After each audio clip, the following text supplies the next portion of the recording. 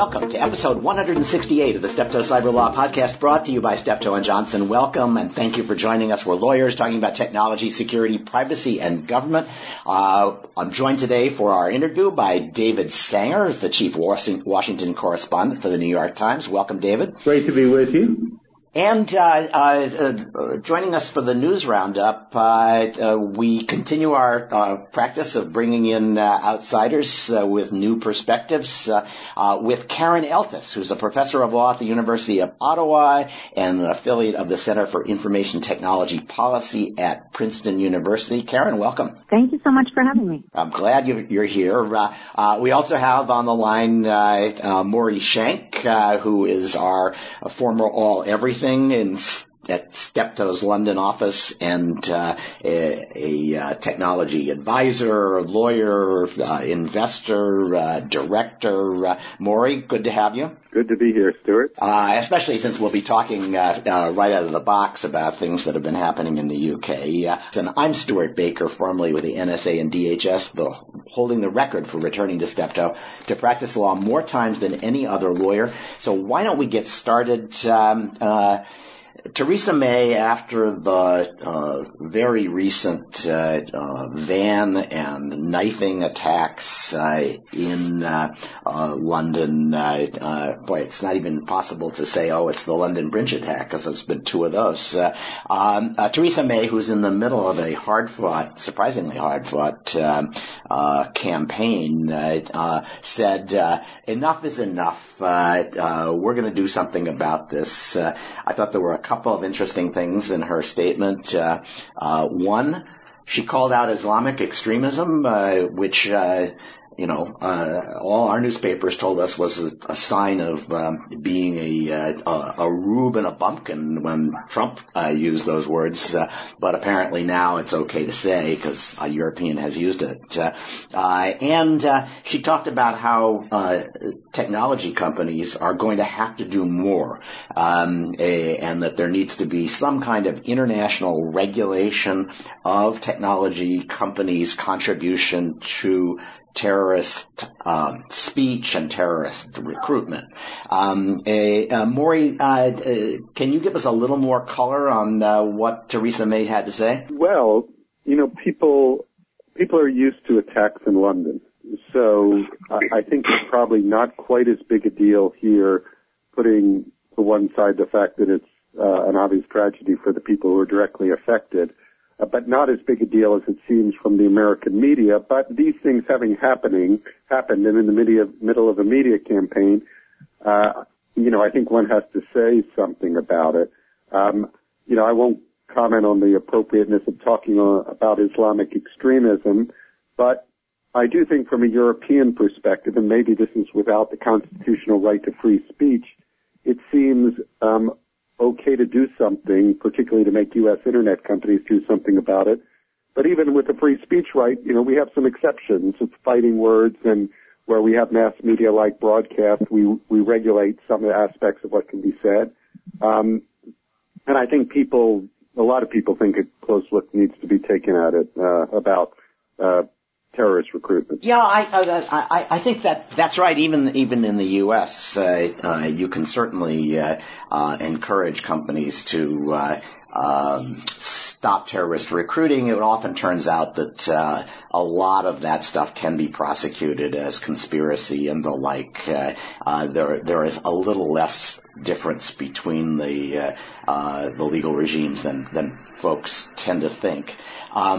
Canada, Karen, has a regime that's actually a good deal closer to Europe's than the United States in this area, don't they? Indeed, absolutely. I think the normative framework is there. Essentially, I think you're right in what you said, that in the end, it's all about where the emphasis is. In Canada, no rights are absolute, and we do limit speech in a proportional manner, but I think that certain hateful speech is limited in the United States in the end as well.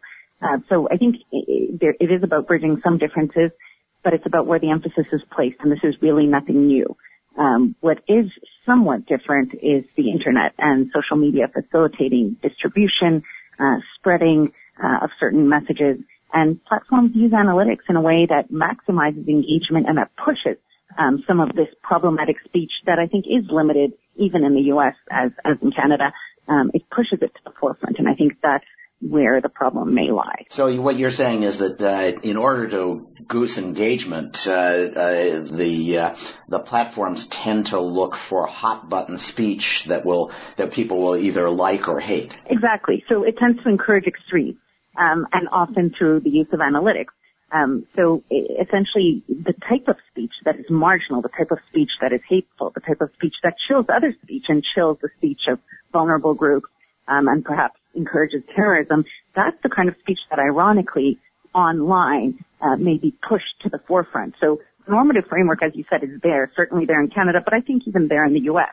It's just the medium that exacerbates the problem, facilitates dissemination, and makes this into more than what it was in the past. So I already, though, I'm starting to get off your bus, because what I heard you turning this into was we're going away from trying to get people to get knives and drive cars into innocent pedestrians.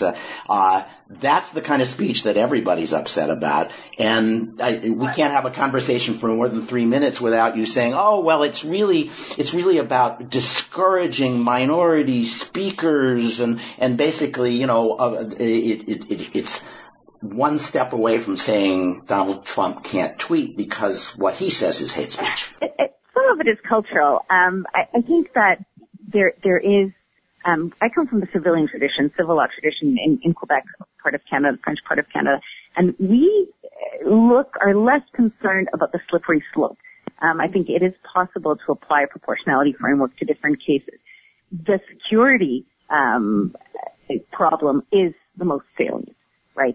And that's the one that I think is being brought to the forefront, and that's the one that I think there is some consensus. So if we're looking at bridging the divide between U.S. perspective to limiting speech and a European perspective, Canadian perspective to limiting speech, I think what brings us all together is the first example, which is incitement to violence. I think that's the one that needs to be addressed first, and then debates could be had about the limits on other kind of speech, hateful speech, which in Europe is the limits are extremely stringent, even by Canadian standards. So that's, I think, a secondary debate. But the debate regarding security, I think, is primordial, and that's where we can all come together and agree that that's where the internet exacerbates the problem, and that's where we need to address it in a way that is proportional and in a way that does not create what Zittrain has called a very bad solution to a very real problem. So that's a concern about addressing this in a way that is appropriate, and we can talk a little bit more about how and the who limits undesirable speech rather than the what kind of speech, right? So what kind of speech we can iron out and deal with, and certainly there are nuances between the American approach and other approaches. But what preoccupies me most is the who and the how, right? Who's going to do this curating of content? And how will this? Well, first, I guess I should say Canada may not be as enthusiastic about slippery slope arguments, but it's been at the bottom of this slope for a while. I read Mark Stein's stuff, and he has been trashed and prosecuted for hate speech for saying, we're changing our culture by allowing immigration that we shouldn't be allowing, which is a perfectly reasonable political position. You may disagree with it, but to say, you can't say that because it's anti-migrant or something. Or there was another guy who spent, years of his life in front of one of the provincial human rights commissions saying, you can't make jokes about Islam. So there have been a lot of pretty far down the slope prosecutions in Canada. Yeah, and I think it will be reassuring, hopefully for our listeners in the United States, to know that Canada has changed its approach in that vein. So before, without going into the Canadian legal framework, which I'm sure all of you will find slightly tedious, but there used to be an option with human rights commissions going after, because it's not a criminal prosecution, individuals who had spoken in a way that is insightful of hate to vulnerable minorities. It was then decided relatively recently that the standard was not high enough, and it may offend the charter, and so we've moved on from Section 13. So that's reassuring. And yes, and you deserve credit for doing that. That's as the journalist, non-lawyer on the panel, but probably one who's a little more of a First Amendment absolutist, my suspicion is, than some of your other panelists. Can I just take up a couple of issues here? Incitement to action. There's an American legal history for it. But let's say somebody was just warmly embracing the goals of the Islamic State and the intolerance of the Islamic State, without actually saying to somebody, and now it's time to go out and, pick up your knives and get in your cars and go commit an awful slaughter like the kind that we saw on London Bridge. I'm not sure that isn't protected speech in the United States. I think it is. I think it is as well. And my guess is that this is where we and Theresa may separate. And that's a big problem when you have an internet that respects absolutely no border. And I'm not quite sure how you exclude that in Britain and allow it in the United States. I also worry on our slippery slope concerns about just putting ourselves in the position for a moment of Xi Jinping, looking at what we're doing, and coming up with all kinds of excuses for continuing his crackdown on any separatist movement, any opposition to the Communist Party, all of which he will argue is inciting terrorism, promoting the Falun Gong and so forth. And, we tend to go off and do these without thinking very much about how it empowers the most repressive among the regimes. I completely agree with you. We may turn out to be remarkably grateful that American companies were not allowed to penetrate the Chinese market, because the Europeans have shown how you can stifle speech in the United States without violating the First Amendment. You tell Facebook and Twitter and other social media sites that you will punish them if they allow this stuff up, and you force them to take it down within 24 hours without having time to do much thinking about it. And they're going to take it down everywhere, and they're not going to take it down just for American or just for European readers. So the Europeans have exported their censorship regime without even having to break a sweat. Yeah, and Stuart, if I could chime in here with two quick comments. One, in terms of protected speech, the example that was given previously, even in countries that do criminalize certain forms of speech and incitement to hate speech, that would be protected speech, right? So that would be constitutionally protected. The question would then be what sort of limits should be imposed, if any, and those limits would have to be proportional. So prima facie, it is protected speech. But about the sort of European approach spreading, I've written a piece in the Canadian Bar Review about how the Europeans are inadvertently and ironically appointing these U.S. companies as data controllers. They're appointing these companies as arbiters of European private interest. So they're saying to these companies quickly, in the matter of a few seconds, please get rid of what we consider to be hateful. They provide very few criteria. These companies are scrambling because they want to avoid the looming threat of more regulation or legislation with greater teeth. And so they're hiring outsourced workers, mostly based in the Philippines. Very few people know about this, right, as content moderators, when in a matter of a few seconds have to decide whether this very arduous question that constitutional court judges struggle with, right, whether merely sympathizing with a call to terrorism is the same as calling out for violence. That judgment is made by a 19-year-old person sitting in the Philippines with very little training, being paid a pittance, as we would consider, and then they're getting a pat on the back by European regulators saying, great, your stats have improved. But very few of us are looking at who is sanitizing the internet, who is curating the internet.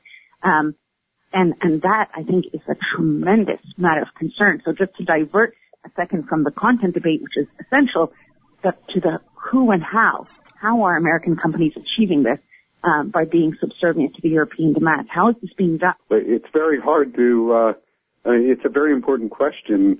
The volume is really the issue. Yeah, and it's hard to imagine. You could turn it over to algorithms, and that would probably be worse. It is not. This is a question without an obvious solution. And the transparency and accountability, I think, is even scarier. We have these companies sort of wanting to improve their stats. They're not sure how to go about this.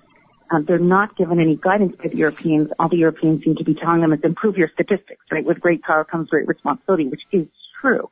But transparency and accountability are notoriously difficult to cultivate when balancing these delicate constitutional values, freedom of expression, privacy. And this is left to, and I'm surprised at how little coverage this has gotten. And I completely agree with this one. In fact, at every stage, as this gets handed off, as this responsibility gets handed off from governments to private companies and from private companies to Filipino contractors, all of the incentives are to over-delete, over-censor, and there's no, I've got a report here that Vera Jourova was bragging about, well, in her typical ineffable way, about what a great success their leaning on U.S. social media companies was, on how more stuff was getting taken down, and they do a breakdown of why things were taken down. Turns out that the two largest categories of takedowns are for anti-Muslim hatred and for xenophobia or anti-migrant hatred. That both of them are about 17-18%. So it's clearly not aimed at the things that are producing attacks like London Bridge. It's aimed at enforcing political correctness by the standards of the European elites that gave us Brexit. And so it's a kind of doubling down, and from Facebook's point of view, Twitter's point of view, just delivering. The more you take down and the faster you do it, the more good press you get from the Europeans. Nobody is saying, gee, did we go too far? Yeah, their goal is to avoid a stricter legislation, so they're wanting to show, one can only assume, that they're complying. But yet there seems to be, as you say, a drive. So the debate about the constitutional debate in Canada about proportionality becomes moot, because really those who are applying the standards, and those standards aren't even clear. These aren't even the Canadian constitutional standards that in the U.S. may be viewed perhaps as excessive, but at least it's appropriate. There are no clear standards, right? It's just someone sitting there and saying, the better our stats, the happier my boss will be. So here's a question for David. David, we don't like this, right? This is obviously producing less protected speech than we would think was consistent with our law. But if we tried to say, hey, you can't do that, Facebook or Google or Twitter is going, or YouTube is going to say, wait a minute, we have a First Amendment right to take down any damn thing we want to. And the fact that it's some other government that is skewing our priorities to get us to take down stuff that they don't like is, that's not anything that the U.S. Constitution has anything to say about. Well, that's right. And you start with their terms of service, and they can interpret their terms of service any way they want. And they can rewrite their terms of service.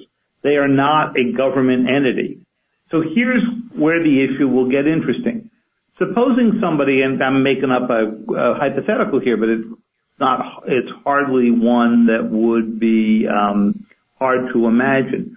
Supposing somebody agglomerates their distasteful tweets on these issues and writes an op-ed for the New York Times or the Washington Post that goes up on their website that makes a xenophobic argument for why you should keep migrants out, or maybe even an argument about why you should take people of certain suspect classes and gather them up, as the United States did wrongfully with Japanese Americans, and put them in internment camps until you've got this problem solved.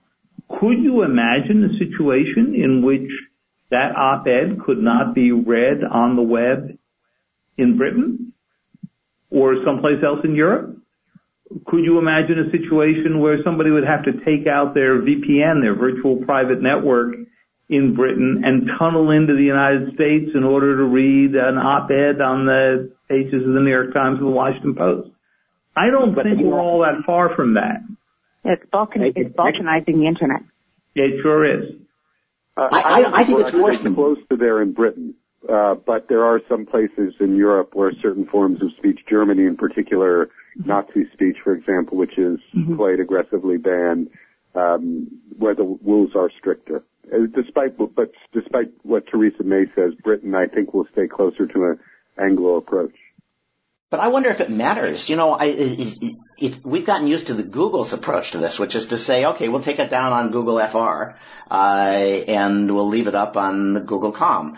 But Facebook, as far as I know, has never taken that position, or Twitter. They're much more, it's everywhere or it's nowhere. And I have not seen any indication that Twitter takes stuff down just in one geographic location. That's more engineering, and they probably just take it down. If that's the case, then it doesn't matter that the UK is a little closer to the US. It's going to be German standards that govern. That's right. The lowest common denominator of tolerance of the speech ends up guiding the speech. And that's just where you don't want this to happen. And on a constitutional basis for the U.S., and you guys are lawyers, not me, you certainly wouldn't want the government making that decision. Now, if companies make that decision, you're in a different place. But it's a company driven by government. It's just a different government. That's right. And therefore, if the courts end up saying you wouldn't do this if you weren't under pressure from the government, then that raises a whole new set of issues. So that is an interesting question. When the FCC came along and limited bandwidth came along, we tinkered with our notions of what the First Amendment required to say, well, we want to make sure that there is a diversity of views, and then maybe it didn't work out this well, but and we said, so we're going to actually require certain kinds of speech, the fairness doctrine, et cetera, on the ground that the technology otherwise would produce less diversity of views. I wonder if you might want to say the same thing here, that if you're afraid that every government in the world will censor American media except the American government, you might want to have some kind of restriction on the exercise of that authority over what gets published in the United States. I would get quite concerned about that because we're a global news organization. And other American news organizations are global, and, you know, CNN is global, and MSNBC can be global. And so at that moment, you don't want to be in the balkanized situation where the United States is the one place where you have this going on as a free discussion, and every place else finds a way to go censor it. I think that's a pretty dangerous place for all of us to be. All right. Well, we have just totally obliterated our news roundup talking about this, but I think it was really useful. Karen, you get the last word.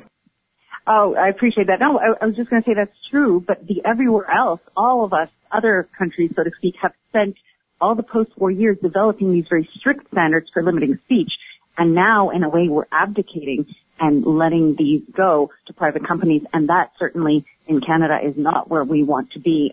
So I think we need to reassert our jurisdiction and try to have a better view of how these companies can limit certain forms of speech in a way that is conducive to protecting security and not catering to the lowest common denominator, as you said. Yeah, Vera Jourova should go out and hire those damn Filipinos to do the work for her. All right. So let's roll through the other news of the week. Privacy Shield, the EU announced that it was not going to go back and try to beat up the Trump administration to get more concessions, probably because they aren't going to get any more. And instead they're going to look at whether President Trump is complying with President Obama's promises. Is that right, Maury? Yeah, and I think it's consistent with the approach the European Commission has taken. A lot of people think in Europe, or at least rights organizations, think the Privacy Shield should have gone further, but the Commission was robust in pushing it through to keep transatlantic data flows flowing. And Vera Jourova, the Justice Commissioner you just mentioned, has basically said in March in a speech with Wilbur Ross in D.C. that they're just going to look at the functioning of the Privacy Shield. And there's been some senior EU officials who've been reported to be repeating that in the last week.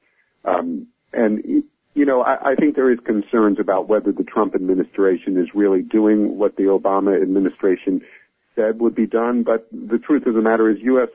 government does respect privacy in general, and there's not big evidence of violations. So I think the review will probably roll ahead okay. And the issue that kicked all of this off, the disclosures of widespread surveillance in the United States that Snowden made, continue to roil the courts. Wikimedia brought a lawsuit saying, hey, we're pretty sure that if you're collecting everything that goes over the internet, that you will have collected our stuff and we should have standing. And the Court of Appeals agreed with them. Is that right, Aaron? Did you look at that? You're not obligated to follow American standing law, but I thought you might have. I try to follow it. I taught comparative constitutional law at Columbia Law for quite a few years, and now I'm back on home turf, so to speak. But I do follow it. I think what's really interesting is that we shouldn't and can't have an ad hoc approach to these things, right? There has to be a normative framework, and people tend to look at this as a dichotomy, right? You have privacy on one side and security on the other, whereas, as Rowan Cotler, who's our former Minister of Justice, said, the right to life is a human right. It's not about maximizing one side. It's about the least restrictive means. And if we're in American law territory, the Riley decision, which did not answer these questions directly, but I think opened the door. And if we look at Chief Justice Roberts' opinion in Riley, I think that's a good starting point for where this debate might want to take shape and sort of the building blocks about where we might want to go, a larger picture rather than commenting specifically on this particular case. Yeah, well,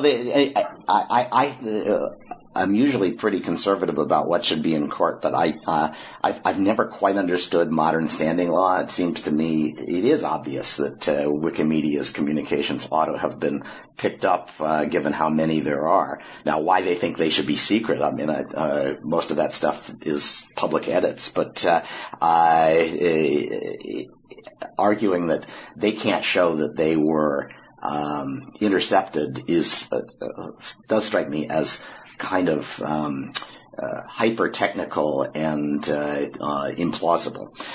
So much as I regret the idea that we're going to have more legal challenges to NSA surveillance and ask the judges what they think about something as important to our survival as good overseas surveillance, much as I think that's a bad idea, I kind of think that trying to keep it out on standing grounds is implausible. Maureen, the Chinese did put their cybersecurity law into effect, and if I remember right, they made a last-minute tweak of some sort.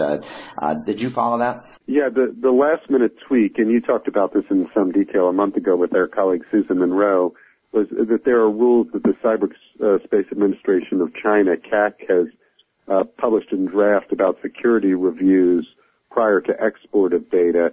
They've said that aspect of subsidiary legislation under the cybersecurity law will not take effect now. They delayed it till likely the end of 2018.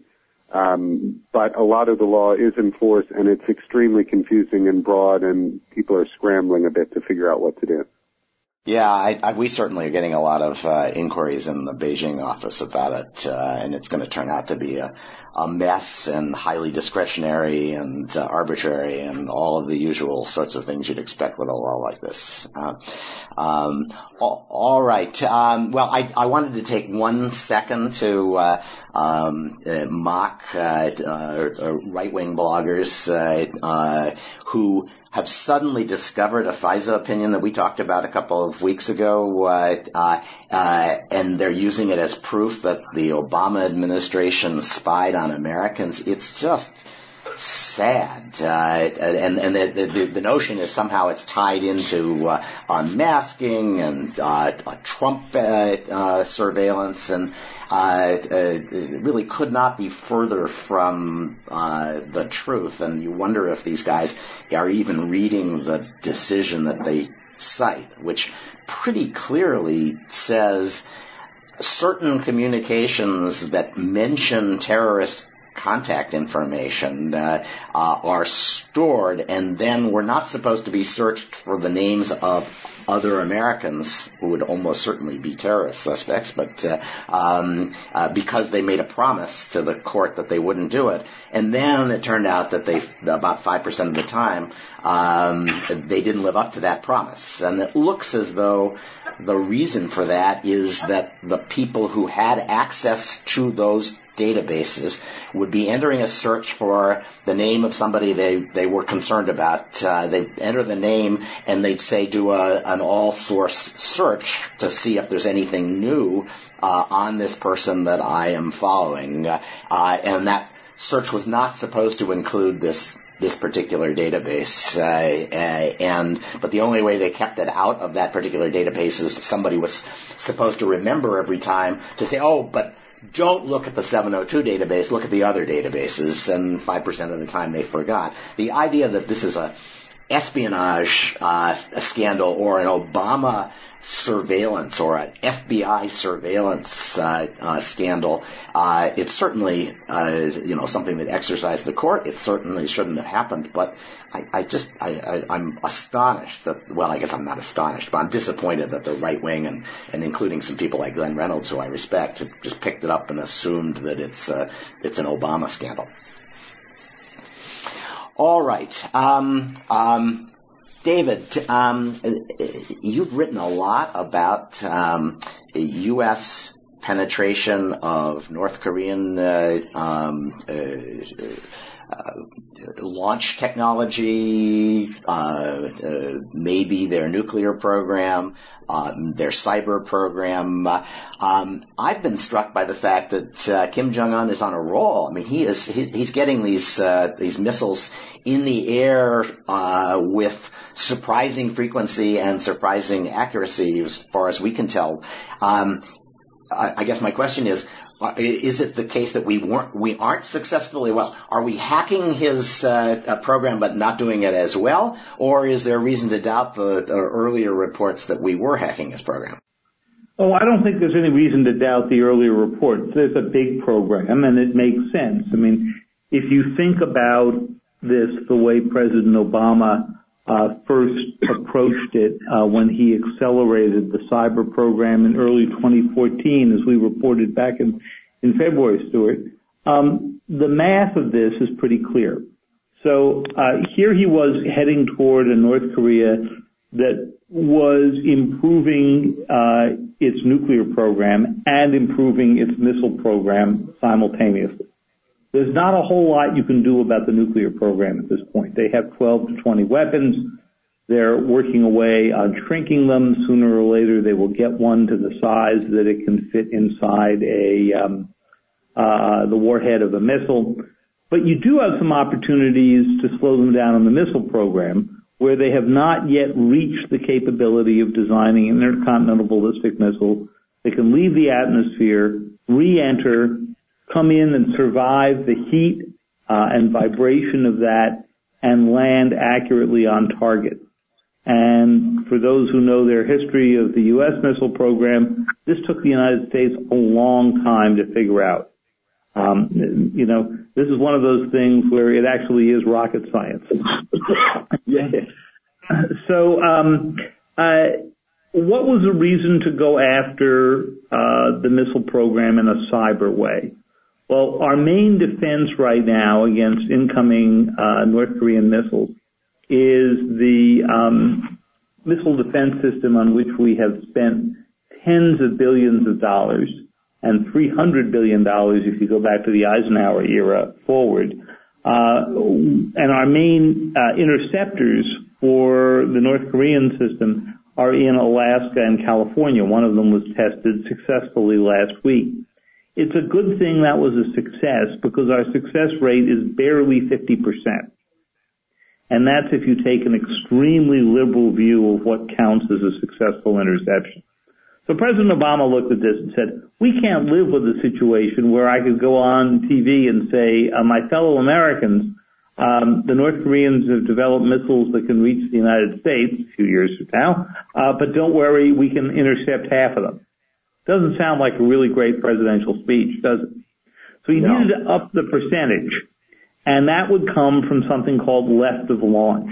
And left of launch means stopping a missile before it gets launched, or sabotaging it while it's on the launch pad in a way that it will drop into the drink.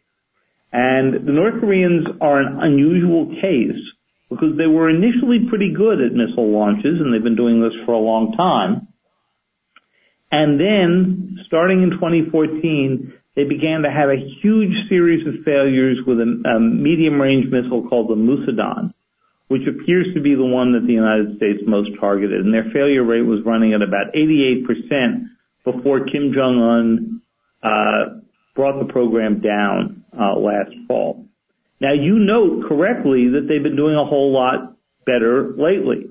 They've been doing a whole lot better with a very different missile, one that operates from a solid rocket fuel instead of the liquid, the way the Musadan does, that is based on more of an old and tested Russian design.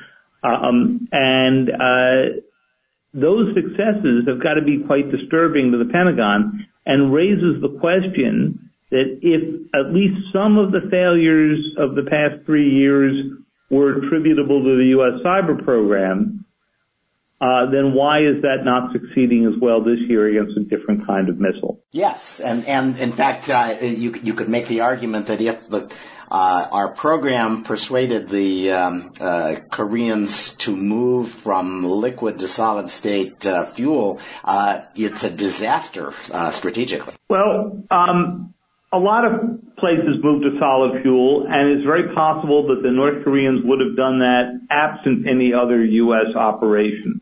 There are a lot of reasons to move to solid fuel. The North Korean biggest fear is that U.S. satellites would see a liquid fuel rocket being fueled up on the pad, a process that takes many hours, and hit it kinetically from a ship out in the Pacific before it ever got launched. With a solid fuel rocket, the fuel's already in it. You can put the whole thing on a mobile launcher, you can hide it in a mountain, in a tunnel, and then roll it out, set it up, and launch it in minutes before the United States would have an opportunity to respond. And that is one reason that they would move to solid fuel, even absent the U.S. program. Right. So they were going there anyway. But they were going there anyway. Now, interesting question that I don't know the answer to, which is, why might the United States be more successful against one type of rocket than another? And because the fuel itself doesn't have a whole lot to do with the cyber part of the operation. And there are conflicting theories on that, and I'm not sure I'm persuaded by any of them. So all we know is whatever it was we were doing, it was a stopgap, and it's not working as well now, which is also true for what we did in Stuxnet. It seems to have had an impact. Maybe it slowed them down a year, maybe it slowed them down 2 years, but it's not a cure-all. And isn't that always the case with cyber? Because systems change naturally, and systems change by design in order to keep people from using the same techniques to go defeat them. So what works one week in cyber may not work the next. Yep, it sounds like that's probably what we ought to get used to with respect to this weapon. It's a kind of strategic hole in its use as a weapon, because it will never do more. We can never be sure it'll do more than slow people down in the direction that they're already going. That's right. All right. So meanwhile, the North Koreans themselves are getting better at launching attacks? Nothing gets you interested in cyber offense like being on the receiving end of a cyber attack, and that means that both the Iranians and the North Koreans have gotten a very strong incentive to get good at cyber attacks, and they are both getting good at them. You had an interesting story about the extent to which they are using undercover North Korean nationals in China and Southeast Asia to launch attacks because, of course, launching them from North Korea with its 4 internet nodes is a little hard to get away with. That's right. And so when you go back and you look at, say, the most famous North Korean attack on the United States, the Sony attack, we don't believe that very much of that came right out of North Korea. We may have been commanded out of North Korea, but they have hired help, just as the Russians and the Chinese and the Iranians have hired help. And they have placed it all around the world, and that helps make it hard to track back to North Korea as well. And so that makes perfect sense. North Korea, though, is particularly well insulated against cyber retribution because, as you say, it's got fewer IP addresses than most blocks in a major American city.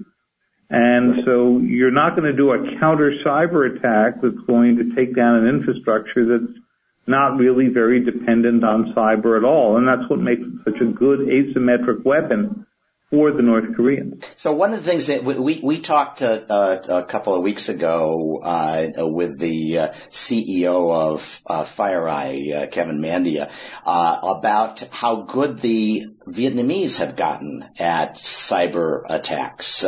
He said they were very good in quality, less clearly strong in scale.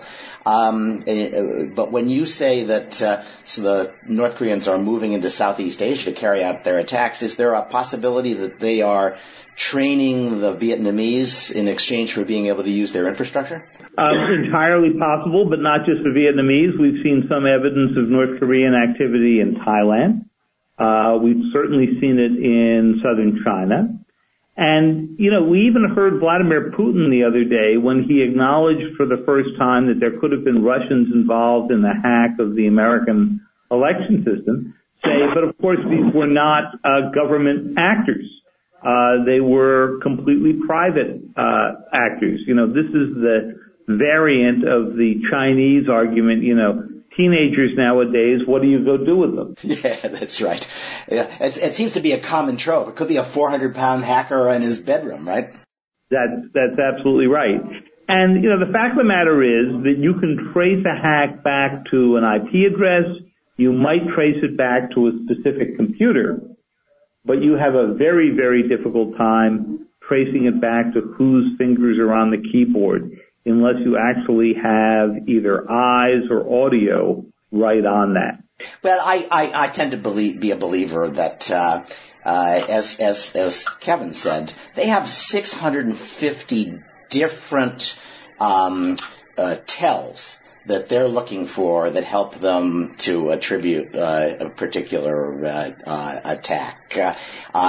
And they don't reveal them all. It's very hard to fake it. And so I think attribution is only going to get better. And the people who, when Putin says, well, it could have been a 3-year-old girl, he's trolling us. And he's trolling us with out-of-date information, I think.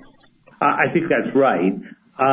Think about how fast the United States attributed the Sony attack to North Korea, and the president came out and actually declared that. And he was immediately attacked by many people who said, no, it wasn't the North Koreans, it was a couple of kids in a basement in South Carolina and so forth.